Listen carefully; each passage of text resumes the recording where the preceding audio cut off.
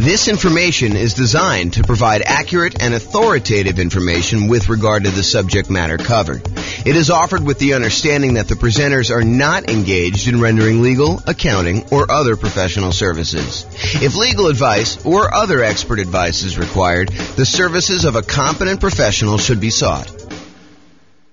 Welcome to the St. Louis Real Estate Investing and Real Estate Financial Planning Podcast.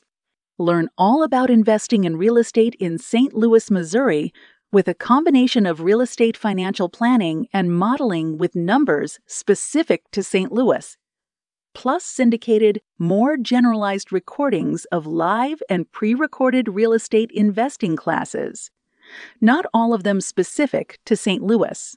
Be sure to stay tuned after the podcast for a message from our sponsors. Well, good morning and welcome, everyone. I am James Orr, and we got a very special class today. This is part of the series on improving cash flow. And so today we're going over improving cash flow when considering your real estate investing strategy. When you're thinking about which strategy you want to use, how do we improve cash flow when we're trying to decide whether we're doing traditional buy and hold or short-term rentals or house hacking or nomading or whatever we're trying to do there. So all of the things we're going to discuss today have to do with choosing your existing real estate investing strategy. And this is, as I mentioned, part of the series we're doing. And so we've already covered how to improve rental property cash flow when we are searching for properties. That was covered in a previous class. So if you want to see about all those different strategies, go watch that class. We've also covered all of the different strategies of the largest section, the one that has the most ways to improve cash flow, and that was the financing section. Today, we're covering this, how to improve cash flow during the improved strategy phase. So we'll talk about these different options. And then we've got some future classes coming. The one class on how to improve cash flow when you improve the property itself, while you're marketing the property, while you own the property, and then while you're renting the property. So there's different kind of stages that I broke it down into, and we're covering the classes, we're covering the strategies, the 88 strategies to improve cash flow in all of those different stages in discrete classes by stage. So if you're at the stage where you're searching for properties, just review the one for searching properties. If you're at the stage where you're financing, do that. If you're trying to figure out what strategy to use, this is the class you'll want to use for that one. Okay.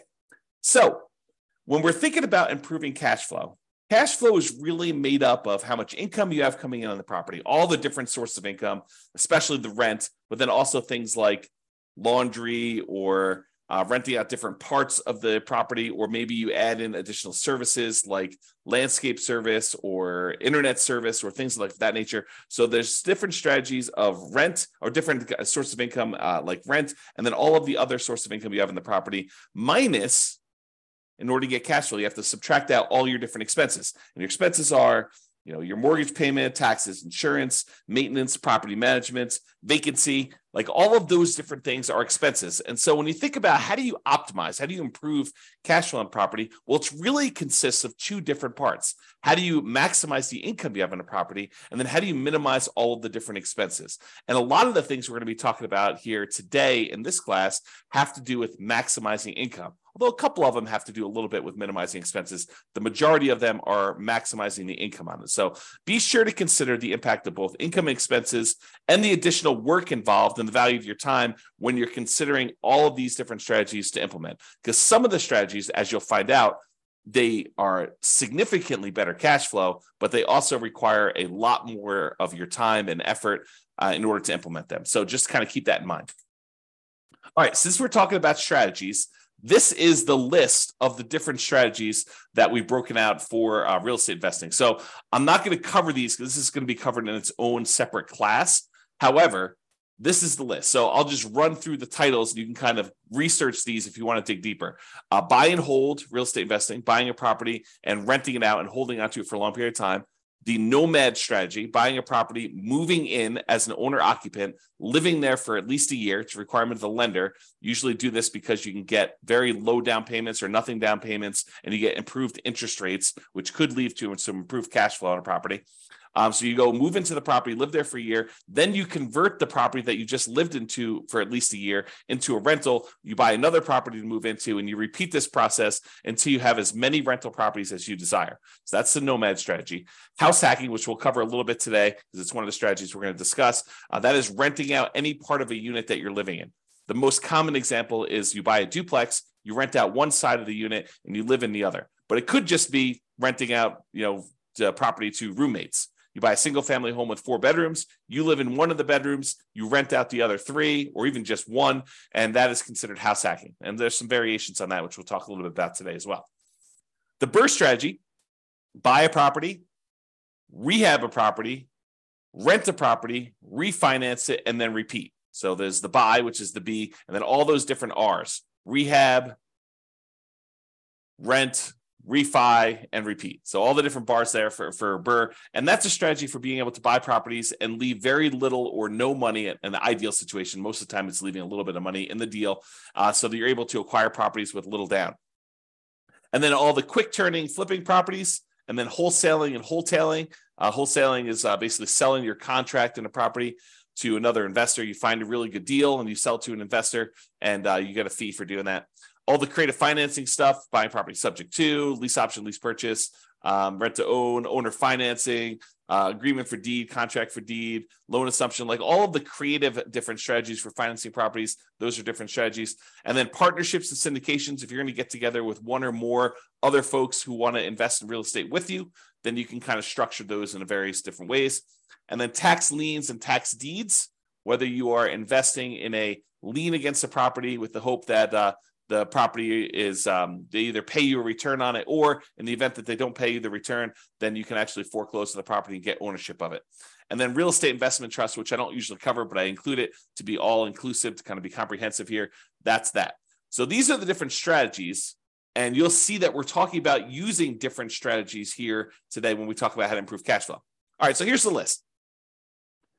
Different ways to improve cash flow when you're thinking about the different strategies you can use as a real estate investor. So one of the different ways you can kind of improve this is to change the term that you're renting out properties. So I think a lot of people think about investing in real estate as you buy a property and you rent it out, and you rent it out to a tenant, and there's a year-long lease in place. And maybe the tenant renews for another year, and you kind of keep doing that. Or maybe they leave early because they got evicted or they can't pay their rent anymore, and you kind of shorten the term in that way.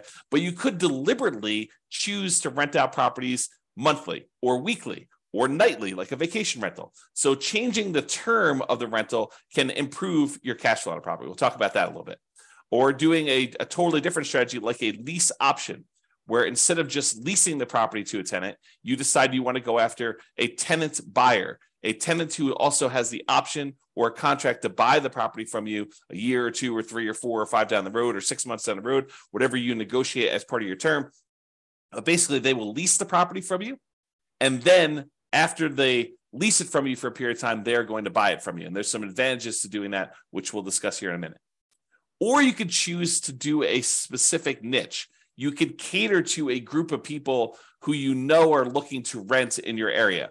For example, you could choose to focus on student rentals, or you could choose to focus in on traveling nurses and provide them, kind of services related to their particular industry, knowing that they're coming in for, contract periods of time, and they're going to need some extra stuff in your property.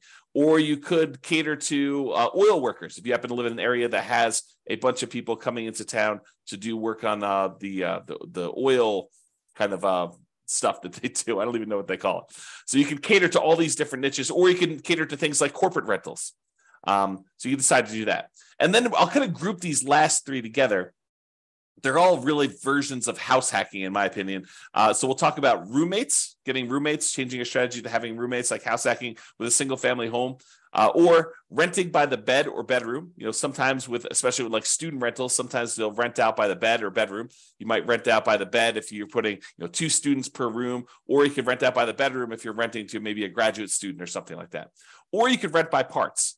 In some cases, you may be renting a property where you rent the garage separately, or you rent access to the community swimming pool separately, or you rent access to the storage units on the property, like the storage shed where somebody wants to be able to store something or whatever they're doing there. So those are different ideas, and we're going to go into those in detail here. All right, so let's talk about term. So related to term, so term is going to be basically changing the term, the duration of your lease term. So you can either do a daily rental, things like vacation rentals, or there may be some situations where you might rent by the day, or you could do weekly rental. I guess it would be a variation of vacation rental. But I was thinking of if you rent your property out for the Super Bowl weekend, that may be like a daily rental or maybe a weekly rental. But it's all sort of covered under that short-term rental, vacation rental thing. So you can do daily rentals. You could do weekly rentals. Weekly rentals could be a good strategy, or monthly rentals. Instead of doing the weekly, you could do monthly. Or the traditional way of doing this, I think the most common way that most folks are familiar with is yearly rentals. So in addition to changing the term of your lease, a lot of times you're changing what you're providing with the rental, whether you're providing the house furnished or unfurnished. And so realize that you may have sometimes significant additional startup costs if you're changing the term of your strategy from a year-long lease, which you may be renting out a vacant property, although you could do a furnished year-long lease, and do instead a more of a completely furnished turnkey. Someone shows up almost like a lodging hotel sort of situation where you allow someone to come and stay in the property like that. So typically, rent increases as the duration decreases. So the shorter the term of your lease, typically the higher the rate is. There are probably some exceptions to this, but overall, that's the general rule of thumb. Shorter terms tend to be more expensive than longer terms. Now, the other thing to watch out for, if you're going to go and do the strategy where you're going to change from doing year-long leases to short-term rentals, which could be significantly higher income on the property, you also have to watch out for increased expenses, like increased vacancy expense. You're not going to have 100% of the nights occupied in most cases. There's probably some exceptions to this, but in most cases, you're not going to have 100% of the nights occupied if you're doing some type of short-term rental or vacation rental. You might have 50% occupancy or 70% occupancy or 30% occupancy. So just realize that you may have increased vacancy for doing that. You may also have an increase in marketing costs. Whereas you may market to find a tenant for a year, for the 60 days or so prior to the lease expiring to get your next tenant. If you're doing a vacation rental, you may be advertising on all of the kind of short-term vacation rental type websites, and that may significantly increase your marketing costs and time. And then also your management costs may be much higher. If you're doing short-term rentals, you may have a significantly higher cost to get the property ready for the next tenants, kind of like being in touch with the tenants, kind of doing your contact and making sure everything's ready to go for the short-term rentals. Things like that could be increased by doing a shorter term. And then finally, in some cases, the maintenance on the property on short-term rental could be slightly higher depending on how things in your property wear and what it costs for you to keep up with maintenance on the property for doing that. Replacing things that you might not have in a long-term rental, like linens or shampoos and things of that nature. You could have a pretty significant increase in cost for doing that as well. But in a lot of cases, not every case, but in a lot of cases, those costs are more than made up for by doing the short-term rental. So this class, by the way, is not intended to be like, this is how you do short-term rentals. This class is intended to be like the overview of how do you improve your cash flow and things to consider, then go research. If you're interested in doing short-term rentals, you want to go dig into that particular strategy to become an expert at that particular strategy. Okay. All right, let's talk about lease options. And when I say lease option, I'm talking about the whole kind of like rent-to-own family. Lease option, which is a lease with an option contract. Lease purchase, which is a lease with a purchase contract. Rent-to-own, which is a generic way to describe these, or lease to own, which is another generic way to describe these. So I'm talking about that whole family when I say lease option. So I'm not specifically calling out lease option. I'm using it generically. Okay, this tends to provide the lease with option where you find a tenant buyer who wants to lease the property from you with the intention of buying it from you 3 months, 6 months, a year, 2 years, 5 years down the road. It tends to provide exceptional improvement in cash flow in markets where the cost to buy is significantly higher than the cost to rent. In other words, where the price to rent ratio is less than ideal. So if you're in one of those markets where it's really hard to make cash flow work, putting a reasonable amount down because the cost to buy a property is so much higher than the cost to rent a property, this could be a great strategy for you to consider. If you think about it, and I'll just name some numbers here. Let's say in your marketplace, if you were to go try to buy a property, the mortgage with taxes and insurance and everything on it is close to $3,000 a month. But rent on that particular property is, low 2000s, 2,200, maybe 2,000 even, maybe 2,400. But there's a significant difference between what a property would rent for, and even if you put 20% down or 25% down, what the property would cost you to buy. If you're in a market like this, lease option could be an interesting strategy. Why? Because when you're talking to someone who is coming in, they're leasing the property with the intention of buying it later, you need to talk to them about what it's going to cost them to buy the property. So you get to, instead of just comparing rent to rent when you're marketing your property, now you get to discuss with them, this is what it would cost if you were just renting the property. If you were going to buy the property, though, it's going to cost you about $3,000 a month or $3,200 a month. And so rent is going to be a little bit higher than what normal rent is on this property, and you're going to be able to buy it later. And if they tell you, look, I can't afford a $3,000 a month payment, what they're telling you is, I'm never going to be able to buy this property. I can't afford a $3,000 a month payment to buy it. So you're setting them up for failure if you try to put a tenant buyer in a property where they tell you up front that they can't afford what the payment's going to be when they go and finance it. If the only way they can afford the property is when they're renting it, then they're never going to be able to afford the property. Now, there's exceptions to this, right? Like someone comes into a windfall of some sort and they're able to get a big enough down payment where they could buy it all cash and they no longer have a monthly payment, or they get a big enough down payment where they're able to do that, or they think the interest rates are going to go back down.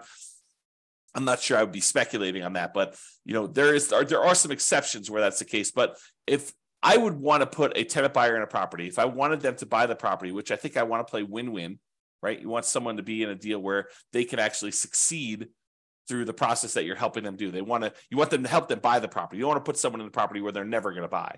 So if you do want to do that, which I think you should, then you put them in the property and they need to be able to afford that monthly payment.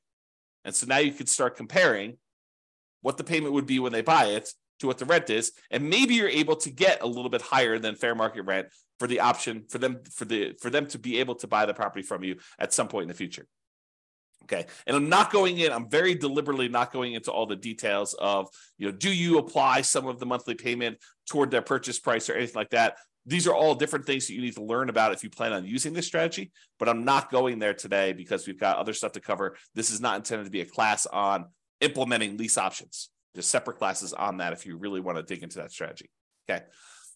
However, even if the monthly fee, the amount you're charging them monthly, was completely identical, right? You were able to get only the same amount you were able to get for rent as renting the property versus doing a lease option. You're only able to get that same $2,200 a month, whether you did either strategy. If that was the case, there are some significant improvements to cash flow from getting a non-refundable purchase deposit when the tenant buyer comes in the property. So even if the tenant buyer is only able to pay $2,200 and the tenant would normally pay $2,200, if you're getting for example, a $10,000 non-refundable purchase deposit, that would significantly improve your cash flow on the property. So for example, let's say they had a 3-year period in order to be able to buy the property, and you're getting from them a $10,000 non-refundable purchase deposit. Well, if you take that $10,000 and you kind of like spread it out evenly over a 3-year period, it's almost like getting an extra $250 more per month in cash flow. Even though you're going to take that $10,000 in many cases, you're going to apply it toward the purchase of the property later. So you're trading some of the appreciation you were expecting to get in the property over those next 3 years in exchange for getting better cash flow in the meantime. You're doing some deal alchemy. You're trading future appreciation, the $10,000 of extra appreciation you would have gotten later on when they buy it from you. And you're saying, I'm going to apply that $10,000 towards your purchase. I'm going to take some of the profit I would have gotten at the end when they bought the property from me, and I'm going to take it up front as a non-refundable option fee, which does apply to the purchase price for them, counts as part of their down payment. But then you're also getting that, which if you spread it out over 3 years, looks like you're getting $250 plus per month in extra cash flow. So if you thought you were getting $2,200 a month, now you're really getting $2,450, which is significant in certain markets, right? So that is one way to look at the lease option. And then the other thing is, in general, I think it is true that if you realize rent is a range, right? Unless you have 100 identical properties that are all renting and they're all exactly the same, all the same views, all the same backyards, all the same amenities, all the same layouts, like everything is identical, and a tenant can go in and they've got 100 different ones to choose from, and the rents are going to be pretty much exactly the same for all of those. But if you've got one property and another property, and the other property has slightly different layout or slightly different amenities or slightly different kind of upgrades or slightly different view or slightly different location in the neighborhood, like the rents on those are not identical. And so there's a slight range of what rents can be. If you're a really good marketer, you might be able to get a little bit higher. If you're not such a good marketer, maybe you're going to be a little on the lower end. So realize that the range, rent is not an exact number, and rent ranges vary. And if you're doing a lease option, you're giving someone the ability to buy a property from you, you're almost always going to be on the top of that rent range. You're usually not going to be on the low end of a rent range by putting a property up for lease option, because you're adding something that is extra, that is special, that's valuable to them. So you're almost always going to be at the minimum at the top of the rent range. And in some cases, you're able to get a premium. Okay. And one of the other little perks of doing lease options is you might also improve your cash flow through slightly lower maintenance, slightly lower vacancy, and slightly lower management. So these aren't like huge numbers, although they can be, but they tend not to be these huge numbers. But realize if you've got a tenant buyer in a property who has ownership mentality, who is on the path to buy that property from you, a lot of times they have pride of ownership. They think that they're buying the property, and so they want to maintain their property a little bit nicer. They tend to stay a little bit longer, although there's exceptions to that. And you tend to have to do less management for them because they are owners. They think that they're going to be owners of the property. So the ownership mentality of tenant buyers versus tenants could be a huge plus to help you with your improving cash flow. So for that reason, doing this lease option strategy, changing your strategy to be lease options, could be hugely beneficial. And I've also talked about how in the past, and this is sort of a side note, go like research this more with one of our other classes, but I've also talked before about this idea of being able to use the lease option non-refundable option fee in order to use that as the down payment to go buy your next property. So imagine you're doing a nomad property where you move into the property, you put 5% down, and you move into the property, you live there for a year. And then when you are planning on exiting that property in order to go buy your next one, you get a tenant buyer to come in who's going to be a tenant and buy the property from you. They give you a option fee on the property. Let's say it's 5% of the purchase price. Then you use that option fee yourself to go put 5% down on the property that you're buying, and then you are able to buy your next property. The tenant buyer who is going into your old property provides you the down payment to go into your new property. So this could be a strategy to provide you with the down payments to continue your own investing strategy as well. All right, let's talk about niching. Specialization tends to be more expensive than generalists. So if you cater to a specific audience, corporate rentals, traveling nurses, students, undergrad, graduates, startups, whatever you decide you're going to cater to as part of your particular strategy, it is up to you to figure out how you can provide extra value, what they need, determine what they need, and then provide them what they need, add value to whatever it is that you're offering. And a lot of times you can get slightly improved fees by doing so. Okay. So what can you offer them that would be more attractive to people in that group than just renting another property? And then what's a reasonable premium you can charge for providing that extra value? So if you're going to charge money for students, maybe you provide housing that's near the university and some extra things that students would like the terms that kind of coincide with the school year, or the ability to have their parents co-sign, or whatever it is that is appropriate for you and that particular niche that you're serving. Find out what they need, how you can cater to them, and then cater to them, and you may be able to find a profitable niche to focus on. All right, let's talk about house hacking. So house hacking is renting out part of the property while you live in the property. And we're going to go over 3 different examples. We're going to talk about getting roommates. We're going to talk about renting by the bed or bedroom. And then we're going to talk about renting by parts. So let's jump into that. So let's talk about roommates. So imagine you have a single family home. You might be renting bedrooms with use of other parts of the property. So you rent them a bedroom, but they get use of the kitchen and the basement and the living room and maybe a parking spaces if you have that in your property. In some cases, you may have a non-conforming duplex that you could rent out to a roommate. So we see these occasionally come up, but they're properties where they're not duplexes. They're not zoned a duplex. They are not set up where they qualify officially as a duplex, but they look like a duplex. It's a property that's a complete upstairs unit, and then there's a side staircase that goes down to the basement unit, and there looks like a totally separate apartment in the basement. In some markets, you can't put the stove in, or you can't do something where that would trigger compliance issues or something like that. But it could have a hot plate or something like that, or a mini fridge or whatever. But it looks like it's a duplex, although it's technically not. It's what we call a non-conforming duplex. And actually, I have a typo here. I'm going to fix it. Non-conforming duplex. So non-conforming duplex that you can't technically rent it out as a separate unit. It doesn't have its own address, doesn't have its own whatever, heating source or air conditioning source or a stove or fireplace, whatever it is, the difference between having a full duplex and not in your marketplace, it could vary a little bit. But you could have a roommate that lives down there. Imagine you were just going to have a roommate upstairs in a different bedroom. Well, in this case, you have a roommate, and those could be the rules that you apply to this thing where you are having a roommate. And so a lot of times you have to watch out for your occupancy limits in your marketplace, and they're not going to have their own address. And maybe you have to give them access to something else in order to do this, make this right. Find out what it needs to be in your marketplace. And a lot of times your real estate agent can help you with that. But you maybe have a non-conforming duplex that you could do that. Or if you have a traditional duplex, triplex, or fourplex, you might be renting out the other units of that property, like actual conforming duplex, triplex, where they're legally considered duplexes, triplexes, or fourplexes. You might be renting out the other units. And in addition to that, some investors may choose to rent out the duplex, rent out the other units, or triplex or fourplex, rent out the other units. And then in addition to that, they may choose to get roommates for the property they're living in as well. Okay, so that is another option. So that's like roommates. And that could significantly improve your cash flow if you're thinking about that. Okay, rent by bed or bedroom.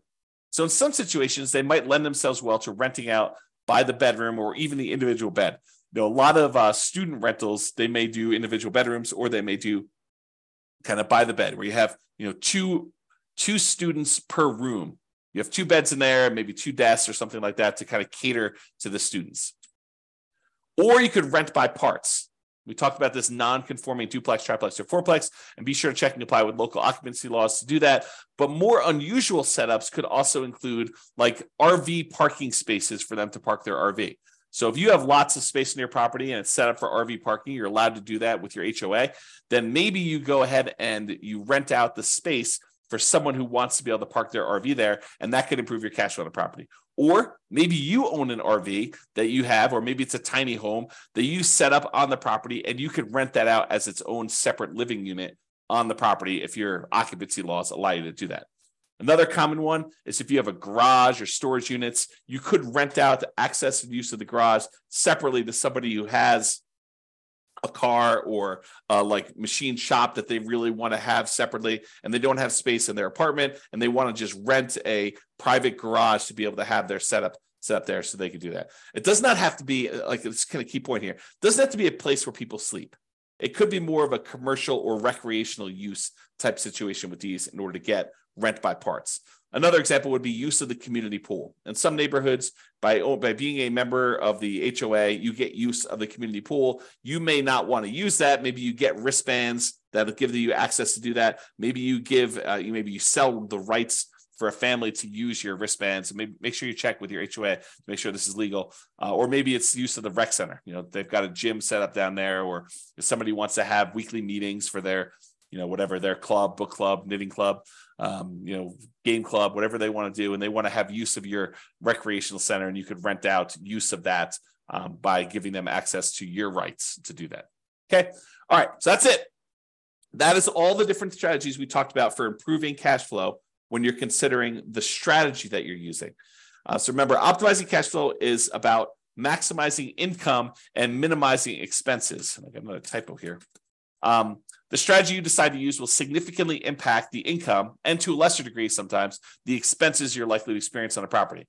It is better, in my opinion, to take a more holistic approach and to optimize at the various stages we discussed earlier: the financing stage, the searching stage, the kind of like choosing your real estate investing strategy stage, when you're owning the property, when you're marketing the property, like when you're renting the property, all these different things. Kind of pick and choose and try to optimize as many of those different things as you can to improve your cash flow, especially in a market where prices are high, interest rates are high, and your rents are lagging. We need to do more things than we've done in the past. Cash flow has become more important than ever and harder to achieve than ever in a lot of ways. And so we really need to implement these 88 strategies that we have in order to improve your cash flow.